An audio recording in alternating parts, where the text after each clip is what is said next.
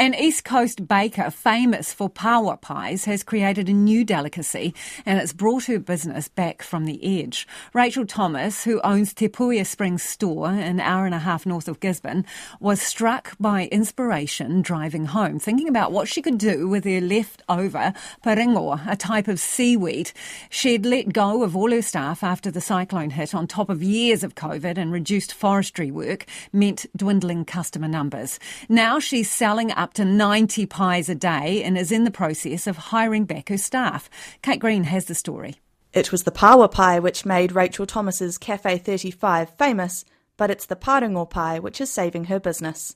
She sold Cafe 35 in Tokomaru Bay a couple of years ago and moved back to her roots in Te Puia Springs. Since then, the coast has had a rough time of it, first with COVID and then a slew of severe weather events culminating in Cyclone Gabrielle at the start of this year. Rachael says it's been devastating for local businesses. I sort of lay in bed and I just realised my business is screwed. It's completely screwed. Straight away I knew there's going to be no forestry.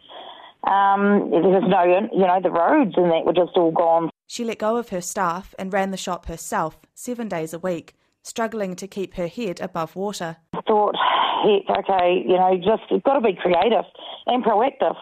Can't just sit there and let life go by and just hope like how someone's going to walk through your door. Then one day, inspiration struck. I was racing back from town one day and I was like, oh, yeah, I'm going to go and have that parengo that I just cooked. And then it just was like a light bulb moment. I was like, because you have it with bread usually anyway, bread and butter, and my pastry's real yum. So I was just like, and I roared back and I tried it out and it is yum. She's had people drive from as far as Whakatane to sample the pie. Another older couple was sent in by their son, who lives in London, and heard about it online. Local man Georgie Davis takes one bite and declares it a success. Come to the shop for a parengo pie and it's nice and I love it. Another customer, Jason Walker, agrees.